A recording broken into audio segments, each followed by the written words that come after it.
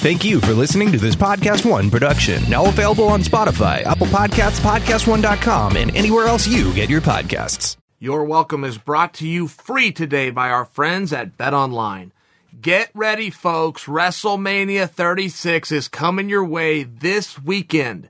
Be sure to stay tuned later in the show because I'm going to be chatting with Dave Mason on all the different betting angles. You can get in the mix at betonline.ag.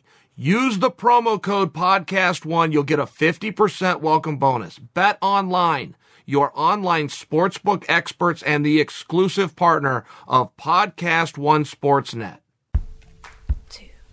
1, 2, 3, 4. Uncle Chael, Uncle Chael. There's no bad guy like Uncle Chael. Never lost, not even around. Undefeated, undisputed, oh yeah. Here comes a bad guy. What's happening, guys? Happy Wednesday, and thank you for joining another special episode of Your Welcome. What's up, Chael? Am I here? Do you see me? I got to tell you, I've never used Zoom before. All of a sudden, I'm sitting here minding my own business. All of a sudden, your pretty face popped up, and I realized we're doing something. I'm telling you, this is the thing of the future. It's a beautiful program. We just started using Zoom because of this, this whole fiasco that's going on with the world. But I got to say, I'm not going back. It's a tremendous program. How are you, buddy? I'm doing great. I learned about Zoom about 4 days ago from about 5 different friends all on the same day. So I went to see if it was a public company. I go, man, I'm getting in on this thing if it's taking over the world. Bisping, it has shot up like 500%, even in these crazy times. I feel like I'm too late. It's like $150 a share right now. You could have got it 3 weeks ago for $38. No way. Wow. Yes. Sorry, Lewis. Go ahead. No, it's okay. I mean, to be honest with you, I think we're probably breaking it on this show. We should all be looking at Zoom. They are the ones who gained the most from this entire thing. Yes, and for good reason. I go, what's the difference in Zoom and Skype? And then I found out the difference. Like, Skype's a great product, but Zoom automatically records it, so we have all of this content, saves you a step. I love it. I wish I would have known about it a month ago. Ladies and gentlemen, welcome to the advertisement for today's episode where we've all got shares in Zoom by the looks of it. Chael, obviously, there's a lot going on in the world right now. Lewis, where do you think we should start? I mean, all right, let's do this. Chael, you're a smart guy, right? You have your finger on the pulse, right? You are a smart guy. What do you make? And, obviously, everyone's struggling for content right now. And we've sworn to our listeners, we're not going to talk about the coronavirus every time.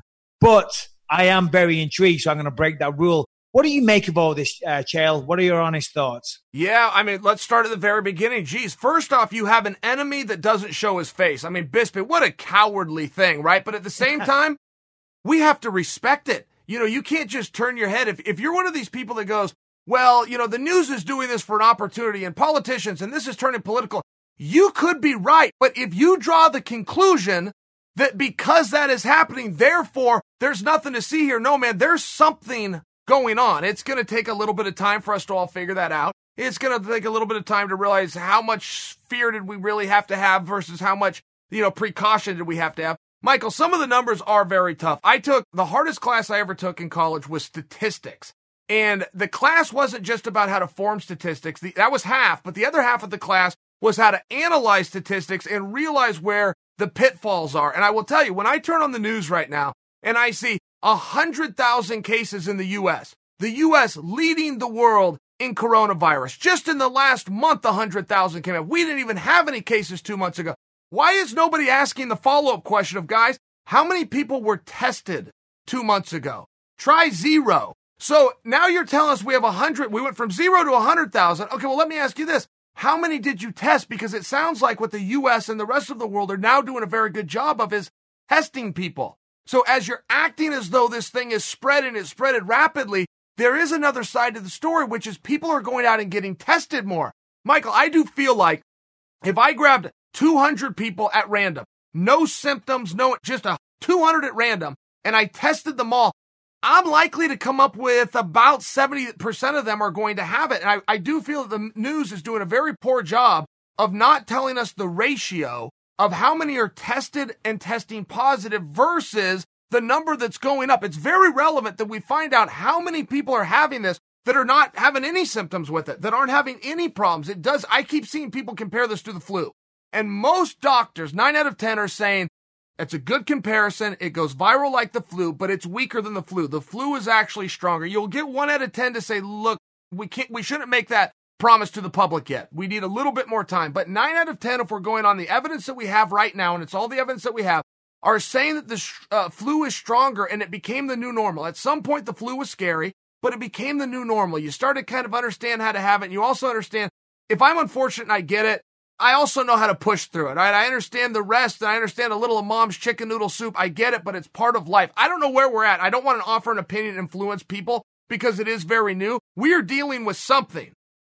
But Michael, to make believe that the world has to come to a stop because of some wimpy epidemic that won't even show its face, man, I'm personally not on board. Chael, I've got to say that, but that's how we stop the spread. I mean, I am not an expert on this, and I take whatever politicians and CNN and all these news outlets say with a pinch of salt for obvious reason, because everybody has an agenda, certainly the news outlets.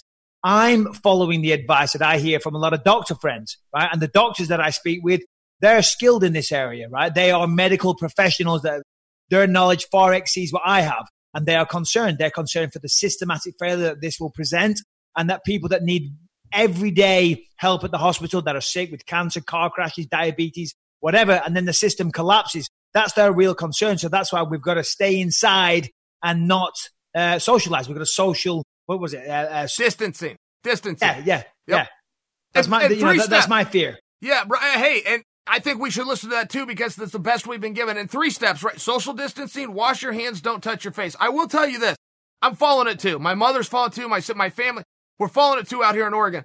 I will tell you this though, if you're a betting man, okay, it would be a remarkable long shot on day number one that this was discovered, which represents 39 days ago. They come out and told us social distancing, wash your hands, don't touch your face. That makes sense to me. I'm not one of these experts, but that does make sense what you just said. But Michael, it will be a remarkable coincidence if when this whole thing's done, we look back and we realize they had the right answer on day one. And I'll put this in perspective for you. 39 days ago when this came out, it was called the Wu-Tang virus. People said, no, that's wrong. Let's call it the coronavirus. People said, no, that's wrong. Let's call it the novel coronavirus. And now we've all settled in as a world on COVID-19. So you're telling me from 39 days ago, we couldn't even agree on the name. We've changed the name 4 times, but coincidentally, we had the right answer on how to prevent it. Not saying they're wrong. I'm following it myself, and I think that's responsible. But you will have to admit to me, that would be one stunning coincidence to get something right when you couldn't even agree on the name.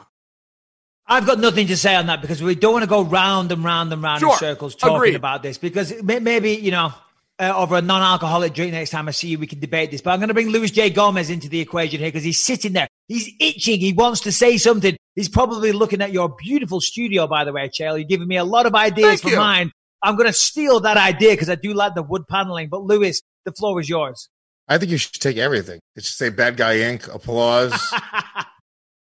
Chael, I agree with you on a lot of this. And I think that there was a more of a responsible way for the media to report, when you're saying like, yeah, if 70% of us have it, instead of going like, oh my God, dreaded, it should almost be like, all right, guys, well, relax. There's a way to step back. And so I agree with you, but we don't want to beat a dead horse. Let's kind of shift it over to the world of MMA and how this is affecting the world of MMA. It's put a pause on everything. How do you think that mixed martial arts as a whole should move on? Because let's say this lasts for another 6 months to a year. We need to move on. We need to see fights. People need to make money regardless, and they can't last forever. Yeah, and there's even a bigger message in that. I mean, don't forget, if you're talking about MMA and we're talking UFC specifically, then you're talking about Dana White specifically. If you're talking about Dana White, you were talking about one of the great leaders of this country. And so this isn't just about letting a sport go on and letting 2 guys punch and kick under the unified rules. You're talking about other business leaders who for the last 20 years have looked to Dana White for direction on many other things. So to your point, and we all have to agree, there's got to be a light at the end of the tunnel. And for anybody to think that you're being insensitive to this faceless, dangerous thing that's going on, that's not true. But if you want people to have any kind of inspiration, if you want people to listen in any kind of way, you have to give them something to look forward to. At some point, we have to set a drop dead date to go, look, whether this is the new normal or not, we're living our life, and we're not living it in fear. That's just not what we do. So as far as MMA and it going forward, look, I do think that everything has been followed. And particularly when you talk about the sport of MMA and you want to talk about safety of people, there is no sport out there, guys, that has more regulation. It doesn't matter if you're talking baseball, basketball, football, hockey. Nobody is overseen by the government except for MMA. Every medical test that you could reasonably think of. I don't care if you're talking about eyes, if you're talking neurological, if you're talking CAT scan, MRI. It takes 3 and 4 days just to get your medical paperwork together. And then when you got blood tests, hepatitis A, B, C, antibodies, antigens, HIV. I mean, it's a very inclusive test. Once all of this is said and done, you will then get a skin check. And then for goodness sakes, you have to get on a scale. Nobody in the world has to weigh in before they're allowed to go do their job. Could you imagine the lawsuit if any other boss in the world made you show the world what you weigh before you're going to go to work? The only thing I'm trying to offer for you is this sport is regulated and it is checked out to every reasonable level. And then even a little bit beyond by some of the great minds in combat. Mike Mazzulli, Kim Sumbler, Mark Ratner, Andy Foster, Larry Hazard, some of the most respected minds in the history of sport, get together and come up with the rules. All the rest of us follow them. Listen up. Do you own or rent your home? Sure you do. And I bet it can be hard work. You know what's easy? Bundling policies with Geico. Geico makes it easy to bundle your homeowners and your renters insurance along with your auto policy. It's a good thing, too, because you already have so much to do around the house. Go to geico.com, get a quote, see how much you can save. That's geico.com. Geico.com. So everything you just said there, I completely agree with. And also, once they've gone through all those, they've jumped over all those hurdles, the blood test, the eye test, everything you named.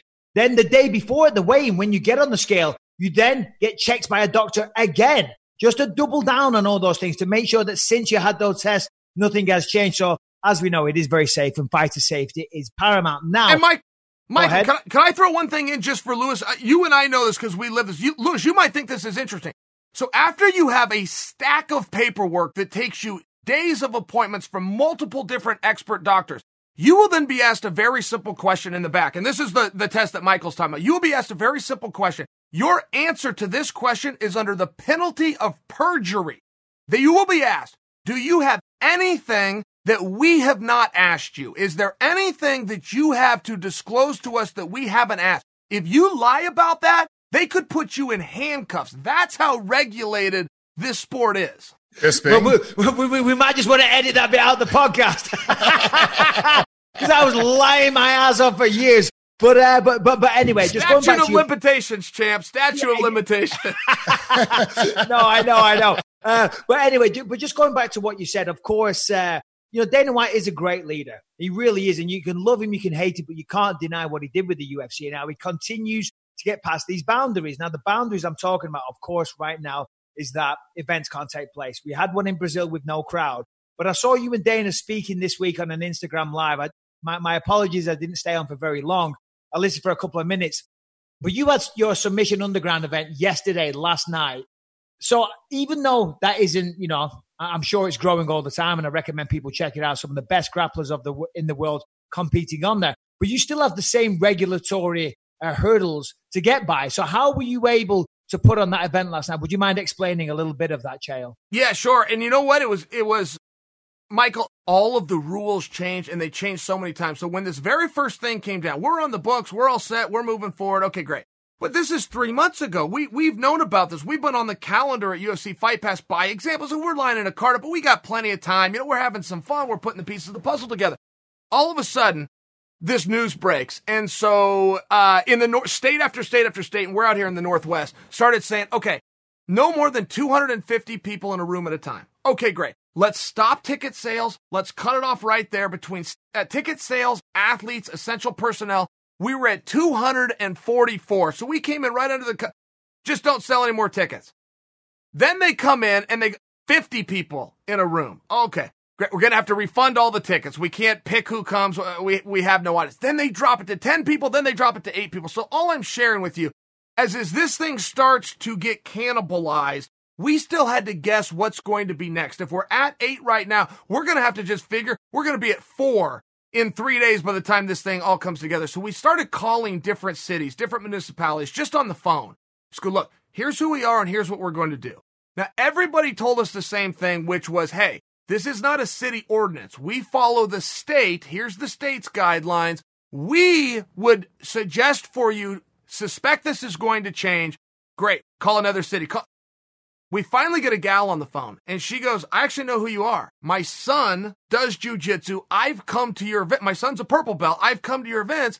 Same thing, though. We don't set the rules. The state does. Here's what the state says. Okay, but we want to come to your city, and we would like somebody to tell us it's okay. And she goes, well, here's what the rules. If you can find a way to get, how many guys are going to be in your card? In our case, 20 in total for 10 matches. She goes, if you can find a way to get them all separated. So, Mike, we had to have rooms for everybody. We had tents set up, motorhomes, cars out. I mean, everybody had to stay separate. Then our cameras. We usually have about a 10-man camera team. We came in, we brought in extra cameras and set them all over the place and operated them remotely from a trailer 80 feet away outside of the building. Then I, the commentator, am yet in another location. So we had 4 people on the floor, referee, 2 athletes, doctor. So we were allowed 8. We have figured by the time it went, we'd be allowed. Turned out we were still allowed 8, but we did it with 4 people. As soon as you were done competing, you've got to leave. Ring cleaned from top to bottom. I'm talking about the top. Right. I'm talking about the post, the everything between every single match. And that's how we pulled it off. With currently no basketball, no football, no baseball. Guys, you might think there's nothing to bet on. And guess what? You would be wrong. Because this week alone, WrestleMania is going to take place. The stage is set April 4th and April 5th. Yes, 2 days. Guys, our exclusive partner, BetOnline, has all the WrestleMania 36 action, including the long-awaited match of Brock Lesnar and Drew McIntyre. BetOnline is taking odds. You can bet on wrestling. What a bright spot in a little bit of a changing world. Guys, McIntyre is riding a high off his win at the Royal Rumble, and he's ready to show Lesnar there's a new king in town. Oh, yeah, sure he is. Lesnar is ready to show the world that he isn't intimidated, of course he's not, by this psychopath. Lesnar versus McIntyre. It doesn't get any better. Go to BetOnline for all your WrestleMania 36 action. Every match. All weekend long. Yes, again, it is 2 days. You heard me correctly. It is Saturday and Sunday. Guys, visit the website or use your mobile device and join today to receive a welcome bonus on your first deposit. That's actually because of me. You guys can thank me for that bonus. BetOnline, your online WrestleMania 36 wagering solution. And with that in mind, how do you think the UFC could implement that? Because obviously it's a larger production, and there's more involved, there's more regulation involved with mixed martial arts. Is there any, sort of version of that you see the UFC being able to use to get events off? Let's say it does continue to go down this path and it doesn't get better.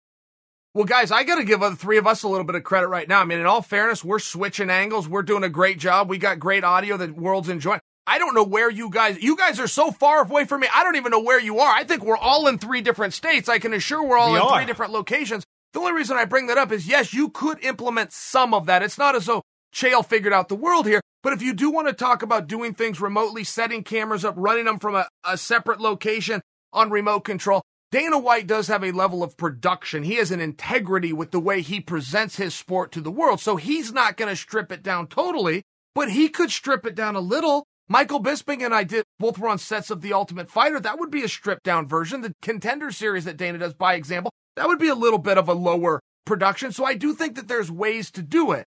I also know that there is something when you're bringing a world title fight that he wants to do it with as much gusto as you can. So there's going to be a balance there. So I want to ask you about this, Chael, because I know my thoughts. As you know, mixed martial arts media, they like to criticize the UFC. They're the biggest show in town. They're the top dog, and people like to talk shit. And you see on Twitter constantly, there is a lot of, certain journalists that shall remain nameless that are berating the UFC because they are so bullish about continuing to put on events. Now, of course, it's great for the fighters, but they're saying it proposes a risk. Now, of course, you just had an event last night. So what would you say to that? what would your answers be to those people that are saying that you're somewhat irresponsible? By the way, I don't agree with them. I love what you're doing. I love what the UFC are doing, for the record. But what would you say to those people? Okay, in large part, I wouldn't argue with those people, because if they were talking about that anything in life, they'll get you in life with anything. A brick's going to fall on your head. And in all fairness, they're right. Bricks do fall. I mean, but we're also not wrong to say, look, somebody else sets the rules. We respect the rules. We respect the ordinances, and we follow them completely. It is also a volunteer army, Michael. Nobody is pressured into coming out and moving forward. But it seems as though the world right now is in two places: stop and go. Red light, green light. I would suggest for you, we're going to have to come together on that. Okay, the world is not going to come to an end. We're all not going to freeze, and we're all not going to starve. We are going to have to find a way. So stop between red and go. No, there's more ways to do it. I do agree that it is safety first. I think that those arguments and suggestions are very fair. But to act as though that there isn't safe ways to do it, or at least safer, most safe ways to do it. Look, I can't solve the world's problems, but I think that I make a good argument that we're going to have to find another way. Hey, anytime two people step into an octagon, almost naked in their underpants, they're trying to essentially beat each other into unconsciousness, it's not the safest thing to do. Sorry, Lewis, I just had to get that in there. You had a question. No, it's okay. Yeah. So yeah, I think that there is a way to sort of get this done in a safe way, or at the very least the safest way. What do you think about this? Because I think that there's real value in creating content. And I think that there are people that watch, mixed martial arts or other sports for that matter, and they're inspired by it. And it's a way to sort of help them get through sort of a depressed time or a dark time. Even I know on a smaller level podcast, we get emails from people all the time how much this means for us to, or how much it means to them that we put stuff out like this. What do you think about that? How much value do you think the sport in general sort of holds versus the safety risk that it imposes to have four guys in a room trying to fight? And I think that I interpret the message to be a little bit different, right? I understand the sport. I love the sport. I'm passionate about it. But I don't look at it as though we're doing sport. I don't even look at it as though we're contesting the world championship. But we're talking about Khabib and Tony. I think we're talking. That's not how I look at it. I look at the message as we move forward. As human beings, we can only do three things. We can move forward. Those are the people I respect. We can stay in the cracks, or we can fall behind. And then use an excuse for the rest of our lives. We could turn into alcoholics and drug addicts, but point to the day in football where we dropped the ball in the middle of the big game and everybody teased us. I mean, I know people that have done similar things to that, where their lives haven't turned out, but they can tell you, well, yeah, it didn't turn out, but my father died when I was 15 and I was left to raise my family. Look at what happened to me. I just heard these things by example. I don't like that. I think that I think time goes in one direction, which is forward. I think you have to find a way to move forward. I acknowledge that there's challenges, but I think any leader of anything, and again, I don't see this about the punches and the kicks. I see this as a leadership message that the world is moving that way, and you can come with it or you don't have to, but these are your two choices, and the ship is leaving now. That's how I look at it. By the way, I got to ask you guys something. When we were talking COVID-19, and then we tried to get off that topic, but I think it's relevant right now. When I was in school, we had a kid who on graduation day was brought in front of all of his peers, the school and this huge building and the principals and superintendents. I graduated high school in 1995. I still remember this guy because he was given an award, and his award was for perfect attendance from kindergarten when they started keeping track until graduation day. He never missed a day of school. And one of the things that the principal patted him on the back for, and I've looked at this guy differently ever since, is that even on the days he was sick, he showed up for school. We awarded that guy in front of our class. And now many people are saying if anybody has anything wrong, then they need to be ostracized from society. I don't like that message personally. And I know we can go around and around. I can just tell you, a guy in my class was recognized, had it on the back, given an award, and remembered by me to this day that whether he felt like it or not, he got up and went to class. Something I can tell you I did not do. I was envious the day he got it, and I thought, man, I wish I was a little tougher on those days I didn't feel good. There's two sides of it is all I'm sharing. Yeah, there's always two sides to every single story. And whilst I understand what you're saying, that guy made an impression on you, for me, in England, we call it skiving school. If you ever pretend, you call it playing truant, right? Or is that what you call it? Being truant? Hooky. Okay. In England, you call it skiving, right? Okay. And I never skived simply because my dad would have seriously beat the shit out of me. And I'm not talking a little clip round the head. I'm talking the fucking belt, the buckle, the fucking garden cane, you name it, it would have came my way. So I never skived off school. So maybe this guy, he's getting all the credit for going to school every day. Maybe his parents were deadbeats. Maybe they're alcoholics. And like, you are going to school. I don't care how sick you are. Get out of this house. It's the only way you get a free meal. So, there's always two sides to every story, Chael. I never considered it. He might be a victim here. I never considered, I have a hooky story. In my house, we had a lot of rules too, but you had your really big rules. Absolutely no breaking them. And one of us was don't ever skip school. Now, you could stay home if you were sick. I'm talking about skipping school, telling your parents you're going to school and going somewhere else. Totally different. And I skipped school one day, my whole life. It was only one class. I went to Blockbuster with my buddy Jeff Williams. We rented a VHS rather. And it was something called the Ultimate Fighting Championship. So we go to Jeff's house, we put it in, we watch it. It's this tournament. There's this little skinny guy named Hoist Gracie. You got the sumo wrestler, Ken Shamrock was UFC #1. I go home, I wrap myself out. I said, Dad, I've never done this. I skipped class.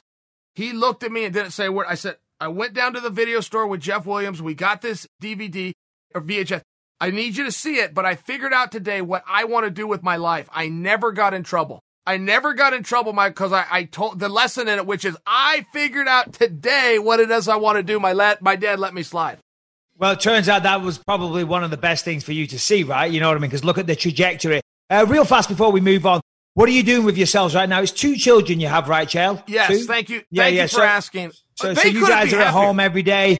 How are you filling your time? They couldn't be happy. I'm bored to death. Now, I've been watching a lot of movies. I happen to really like movies, so that's okay. But you can only do so. I like chocolate cake, Michael. I don't want to eat it nonstop for 39 days. I mean, I can tell you, my kids could not be happier. We got both parents at home. We're playing games nonstop. I had to race cars with my son earlier today, which consists of him pushing a bunch of cars in a straight line, and whichever one gets closer to the wall, I have to award the champion.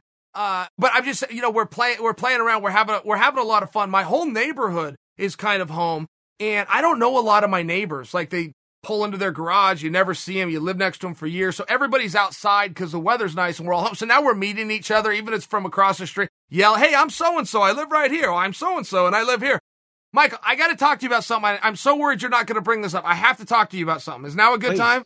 Yeah, okay. 100%. I mean, it depends what you're going to ask me. You know what I mean? But for the most part, now is a great time. Okay, there's a reporter that I actually met through you. There's a reporter named Samara Khan. I know who she is because you sent a tweet out about some baseball player, Audrey Huff. Am I close? I have no idea. I am the last person to speak about regarding baseball. Fair enough. This is how I learned about her. Well, it turns out she's an expert in 3 things. Everything Muslim, everything combat, and everything politics. This is like her subject. So, as it carries over to Khabib versus Tony, and I know we're hearing different things. This is on and this is off and it's not going to happen. She made a statement a while back where she was just saying, look, I think a place to hold this fight would be Chechnya. And the leaders of Chechnya also want to hold the fight. Now, store that away. But then all of a sudden, Khabib gets on an airplane. Because the big question that you and I and everybody else is just trying to solve is just, where are we going to do the fight? We get who's going to do it. We get the weight class. We get the day. Where?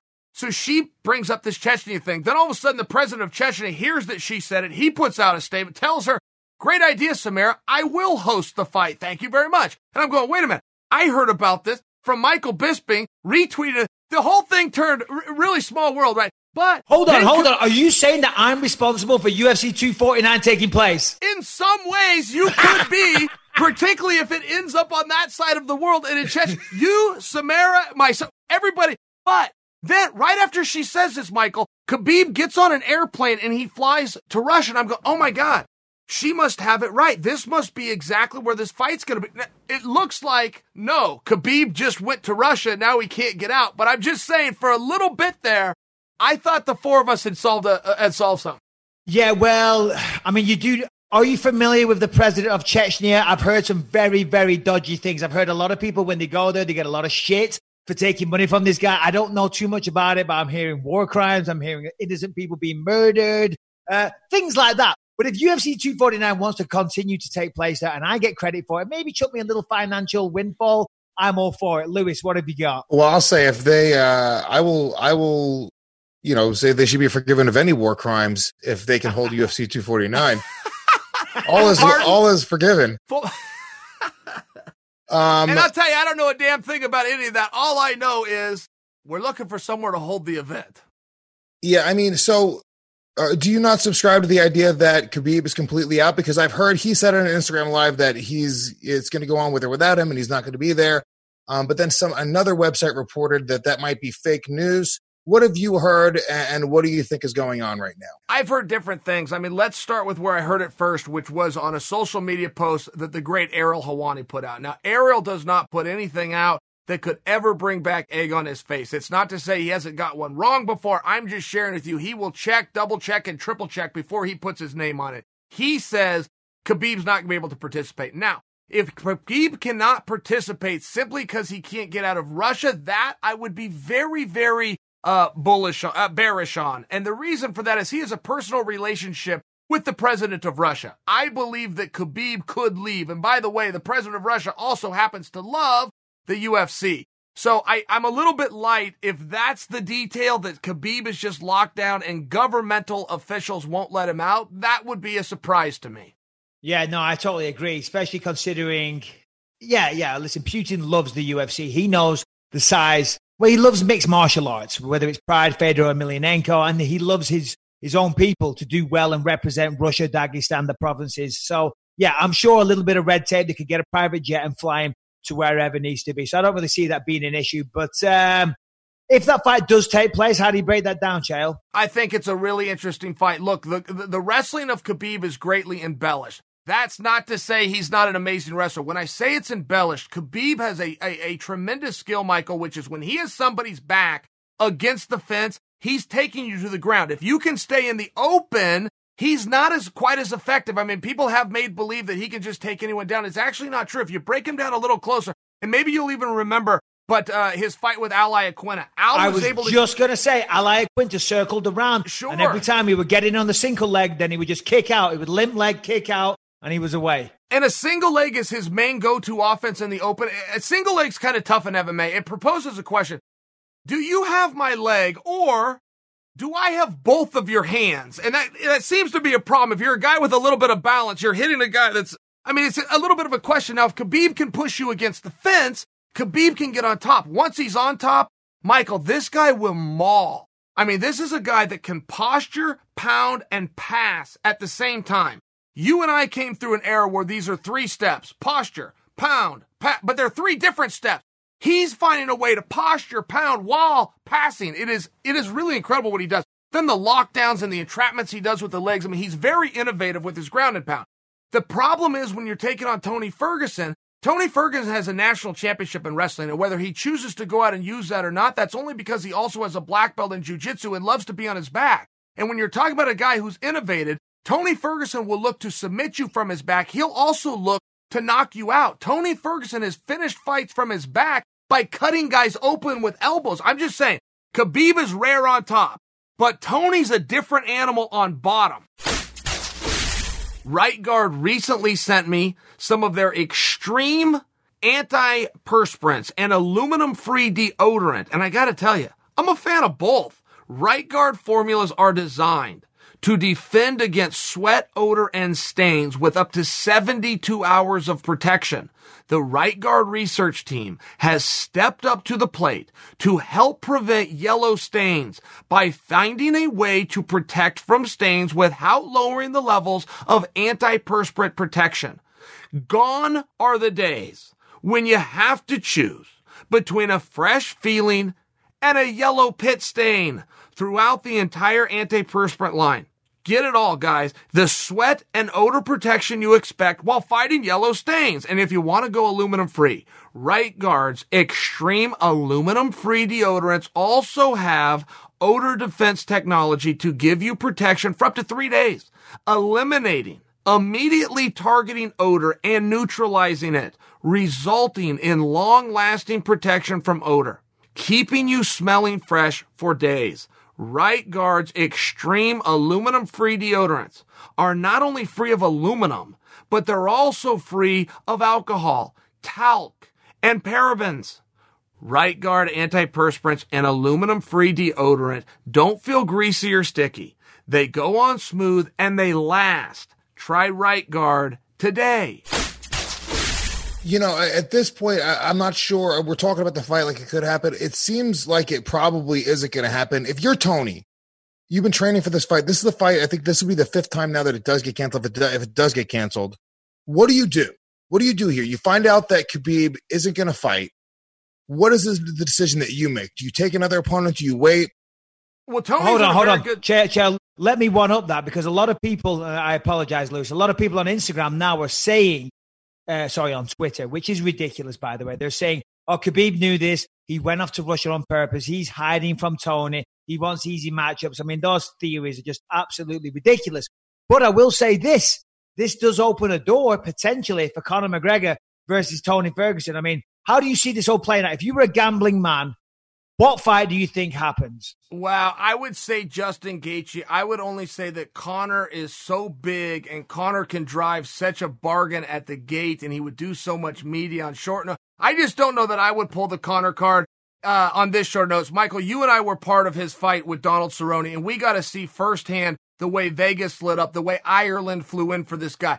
Conor mania is a very real thing. I've denied it for a few years. I didn't really know. Conor mania is a very real thing. If you can have a press tour, if you can sell out arenas the way that Conor and Floyd did with no chance of a fight even breaking out on a weekday in the afternoon on a sunny day, I mean, there is something very special. Give yourself a little breathing room, because if you're just looking to find an interim championship, and that's what this would be if Khabib is out, it would be for an interim championship.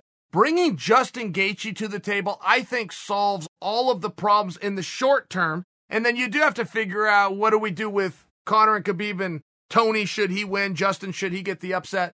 I think that's interesting. But I think Lewis asked me a question of who fills in if Khabib is out. That's what I think I heard. And I think the answer would be Justin Gaethje.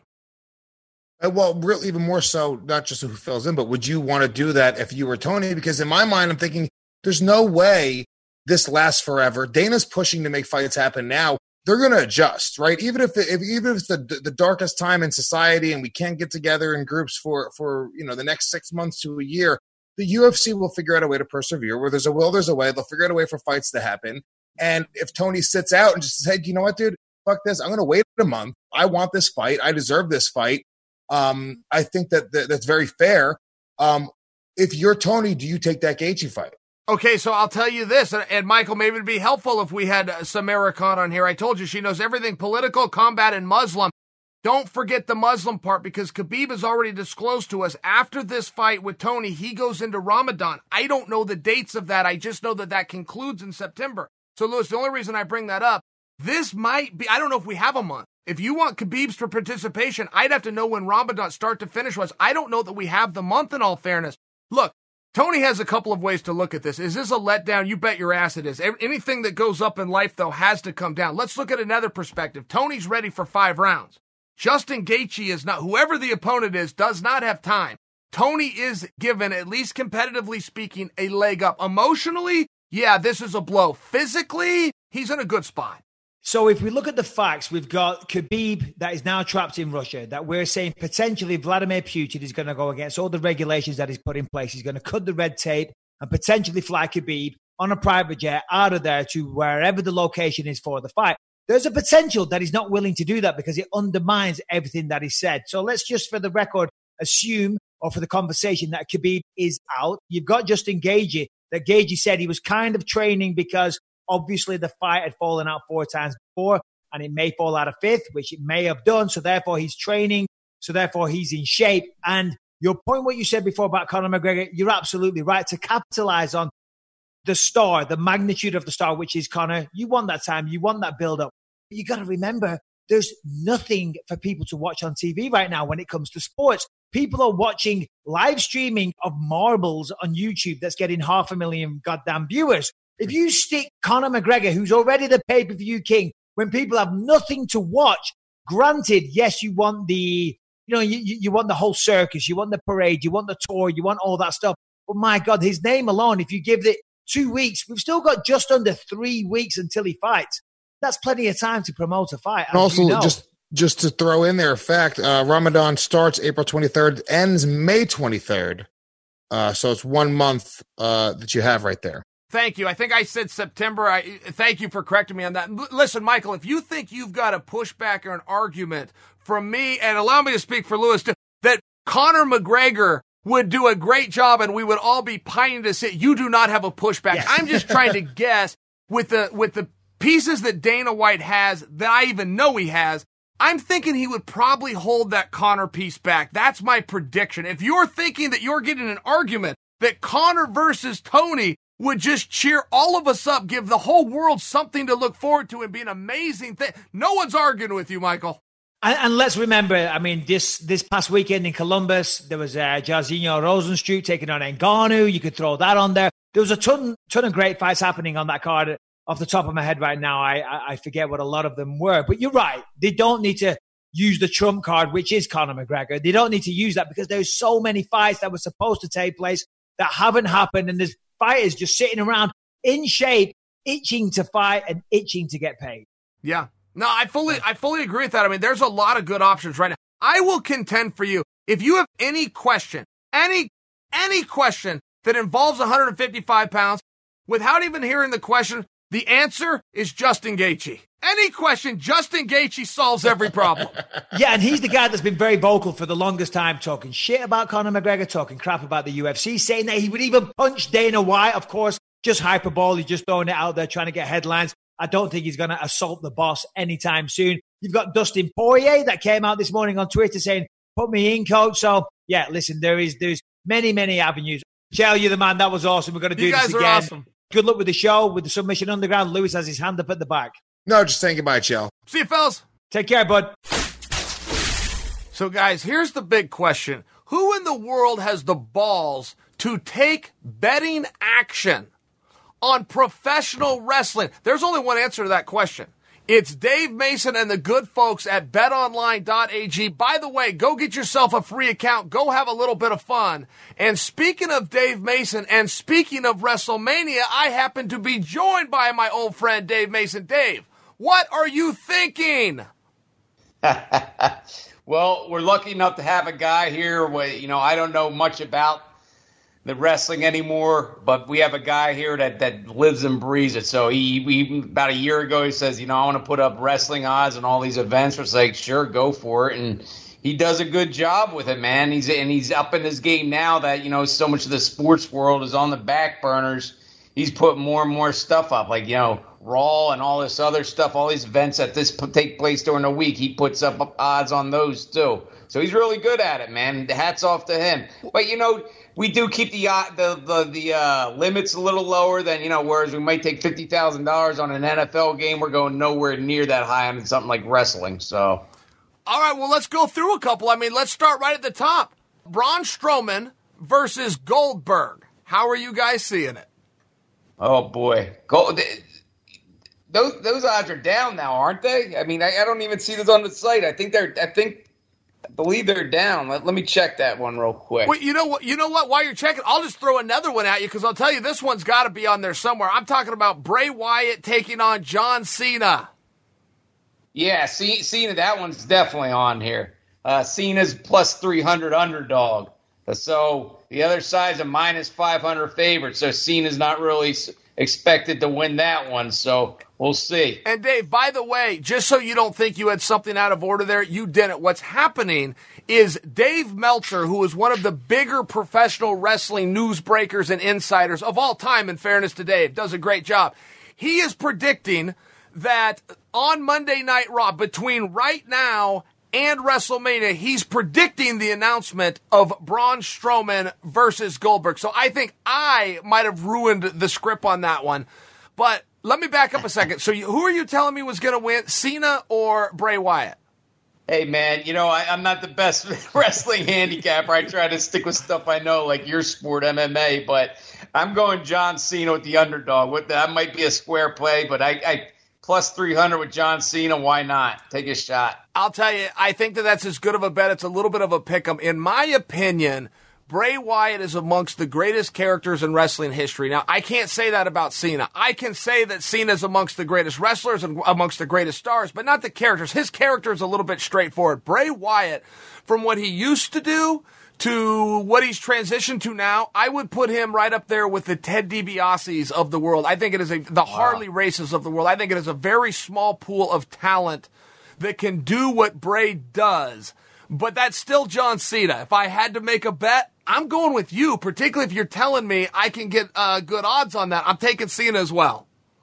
3-1, man, $100 bet, profits $300. Why not? All right, so you also have The Undertaker, who at one point was 21-0 in WrestleManias. Now, that O eventually went to Brock Lesnar, and once somebody broke that, it was like the 5-minute mile. As soon as somebody could beat it, then you never really know what's going to happen. But he's taken on AJ Styles in what's being called a boneyard match, or something close enough. But the bottom line is there's a way to win, there's a way to lose. Who do you got?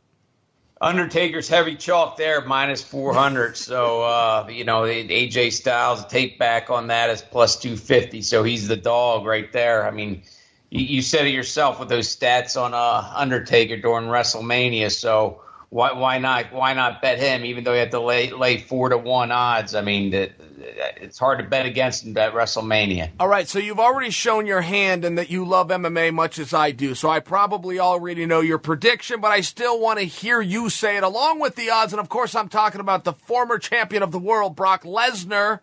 He's taken on McIntyre, who's coming off a huge win after the Royal Rumble. I mean, there's something to be said for a push, right? There's something to be said for momentum and getting a new face out there, which I think people have to consider. If you're wondering which way Vince is going to go, and ultimately that's all that we're betting here.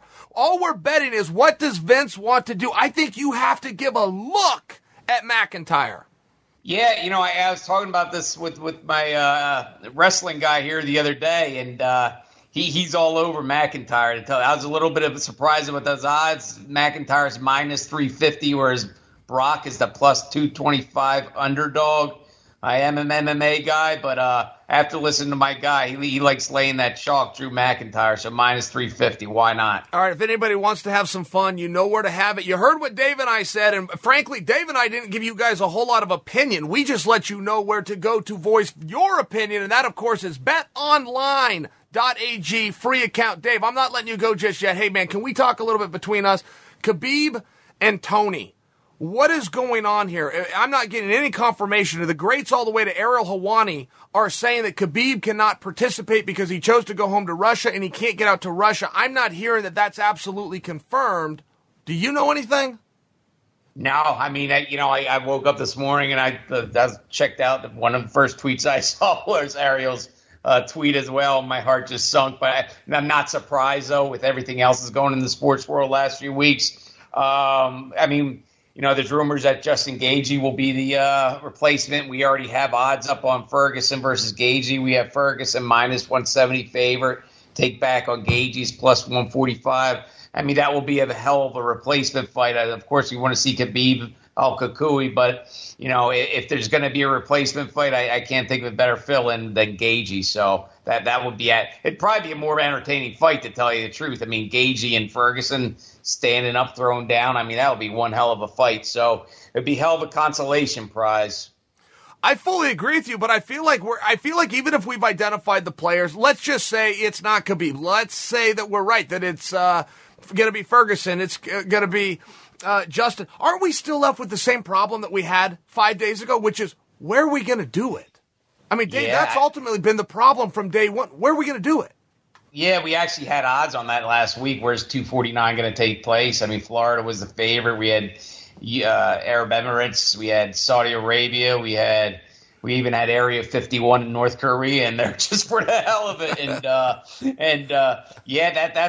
That's the question. I mean, Dana's adamant, man, and he's a bulldog, so he's adamant that this fight's going to go down. So who knows, maybe an aircraft carrier in the middle of international waters. But I hope it goes down. I mean, as long as everybody's safe and they take all the proper measures and precautions, because, I mean, we needed as sports fans a little bit of relief. They had that card a couple of weeks ago after all the NBA March Madness stuff went down, and, it was just good to escape for 2-3 hours and watch some real sports and competition. So we're rooting for it. As long as it's all safe, we will have the odds up, ready to rock. Yeah, and I'll tell you where I got off on this one. Look, here was the pieces that I had. Again, I'm going back. This is days ago, but days ago, the pieces that I had were that we had the date.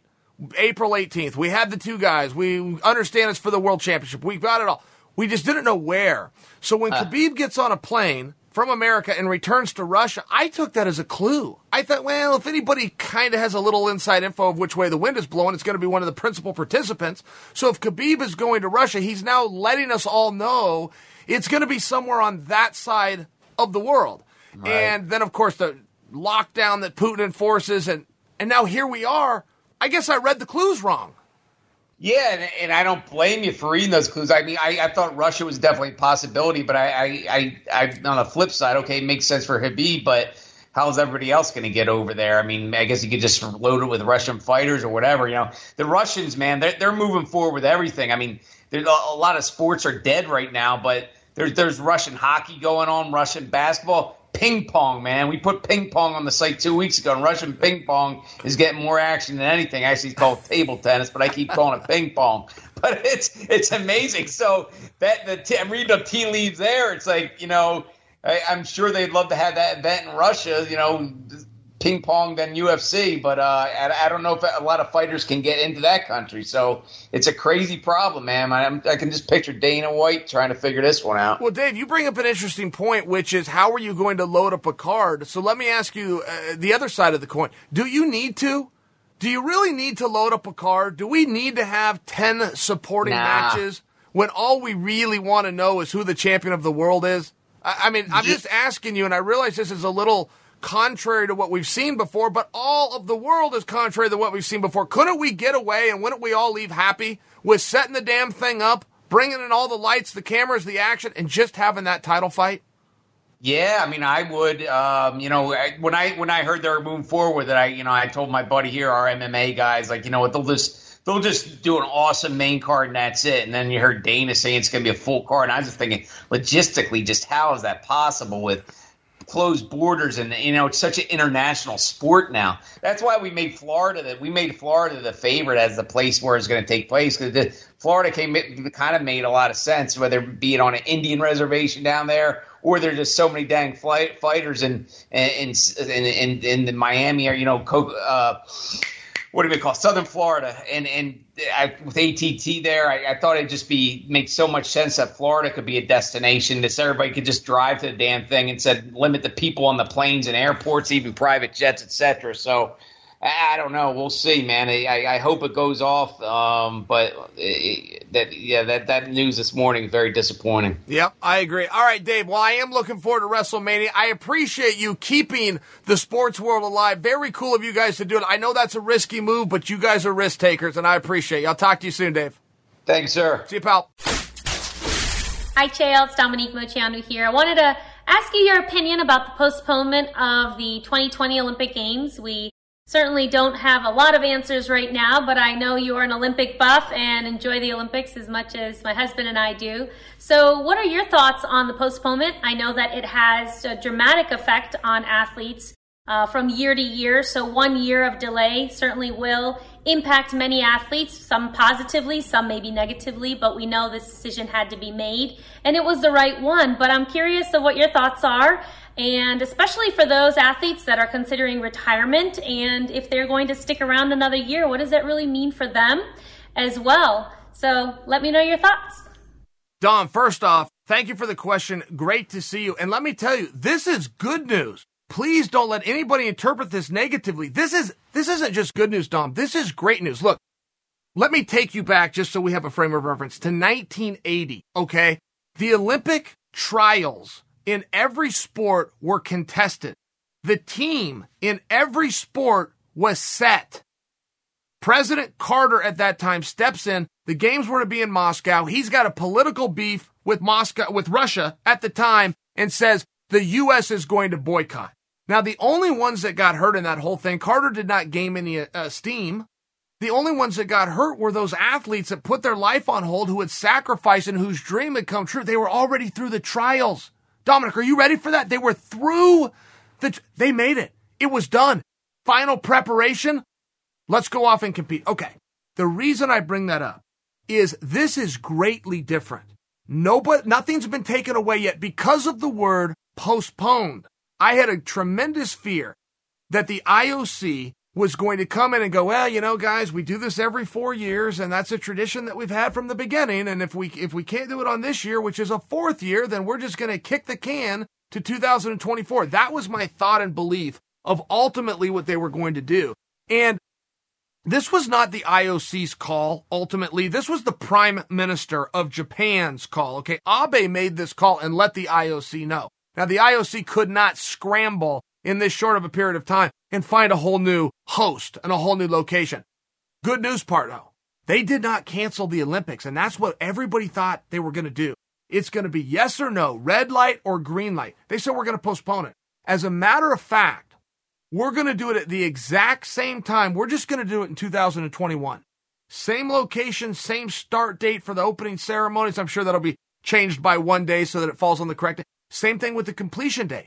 So now what we have to do, the USOC, this is now a property, the trials is a property of the USOC to decide, okay, when do we want to put our Olympic teams together? Now, I hear what a lot of athletes are saying, but don't forget, Dom, these are young athletes, and you and I were young athletes at one point. A year at that time is never going to come. A year is so far away, yet that's what we think about each Olympics as well. Remember when you were competing in the Olympics? That was called 2 days ago. Remember when Paul Hahn came out of nowhere and it goes from out of contention and wins the all-around gold?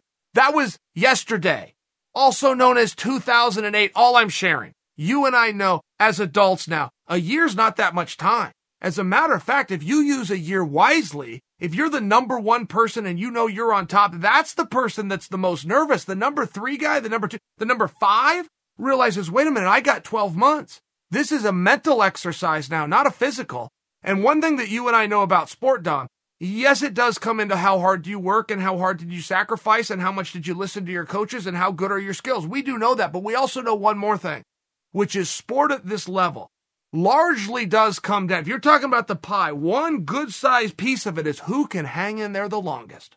Who can hang in there longer than the other guy. So if you've got top athletes, maybe even the person that was men and women that were going to be the representative, if they think that this is about physicality, they need to understand this is now a mental exercise.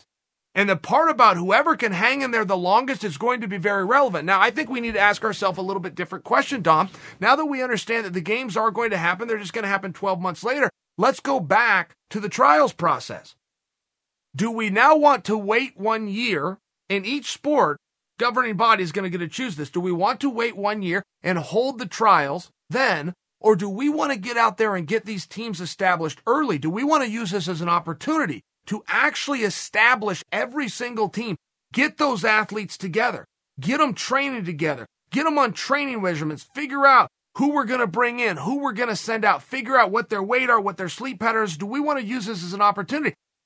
I think that I would prefer a little bit of a balance. The sooner that we can get our official team in each sport together, get them bonding, get them on the same page, get them working with their specific coaches, I think is a positive. I would also share with you, I don't like the idea of, say, we hold the trials and everything. Broad example, say we hold the trials in 30 days. I don't know that I like the idea of then keeping everybody else out. That would be very cool to have the teams and the coaches that are going to go on to win the medals, but we want to make sure we provide opportunity for as much people as we can. And opportunity just isn't about going to the Olympics. Yes, that would be the pinnacle. That would be the great moment. Opportunity also consists of having a dream. Opportunity also consists of having something to aspire to. So I would just share with you, as we start to break down when we're going to do the trials, we know when the games are. Now the question is, when are the trials? I'd like to see a medium balance in there. I don't know that it needs to be, I don't know that the trials have to be held 3 months before and then we make believe these people from all over are a team because we brought them together and gave them a similar uniform. I also don't know that we need to dash everybody else's motivation by holding the trials immediately just to protect and preserve the ideal that the longer the team can be together, the better. That is a very elitist bunch, but with that elitist feeling can cause some hard feelings throughout the ranks. I think there needs to be a balance there. I will tell you, though, I give you a very long answer to a very short question, but girl, this is good news. They could have canned and bagged the whole thing. They didn't. IOC gets credit for this. Postponement was the responsible decision. All right, guys, I've had it with you, but I'll be back on Friday. Until then, I'm Chael Sonnen, and you are welcome. Thanks for listening to You're Welcome with Chael Sonnen. Download new episodes every week at podcastone.com. That's podcastone.com.